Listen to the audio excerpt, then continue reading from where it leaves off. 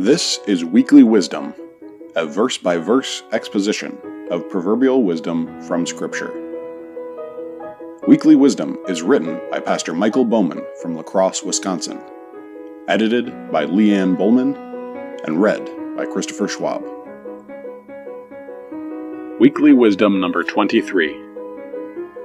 Doing wrong is like a joke to a fool, but wisdom is pleasure to a man of understanding. Proverbs 10, verse 23. When there are acts of violence or destruction, as we have seen in the various riots that seem common today, it's often the case that people will defend the sinful actions of others based on their circumstances. They claim people lash out in violence or destruction because they are poor, uneducated, or didn't have the right kind of family. Those kinds of things may be a factor. However, the reality is that there are fools in this world, the morally bankrupt, who enjoy doing wicked things. They desire to hurt others, and they think doing wrong is a joke. That is the frightening reality. This proverb implicitly calls for people to have their desires shaped and changed to delight in that which is good. In contrast, the fool enjoys doing wrong, and destruction is something that he laughs at. When he hurts, the reaction in his conscience is the opposite of what he should have. That isn't good.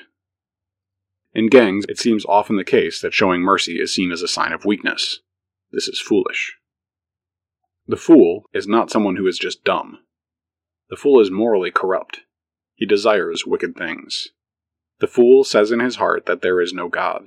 There is no judge over him, and he is not ultimately accountable for his actions in life.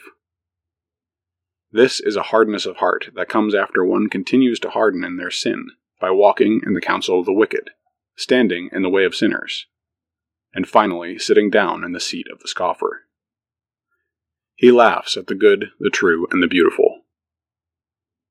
Tremper Longman III translates this proverb in this way: "It is like sport for a fool to do a foul deed. So it is with wisdom to a competent person." Wickedness is just a game for the fool. But what about you? Where do you find pleasure?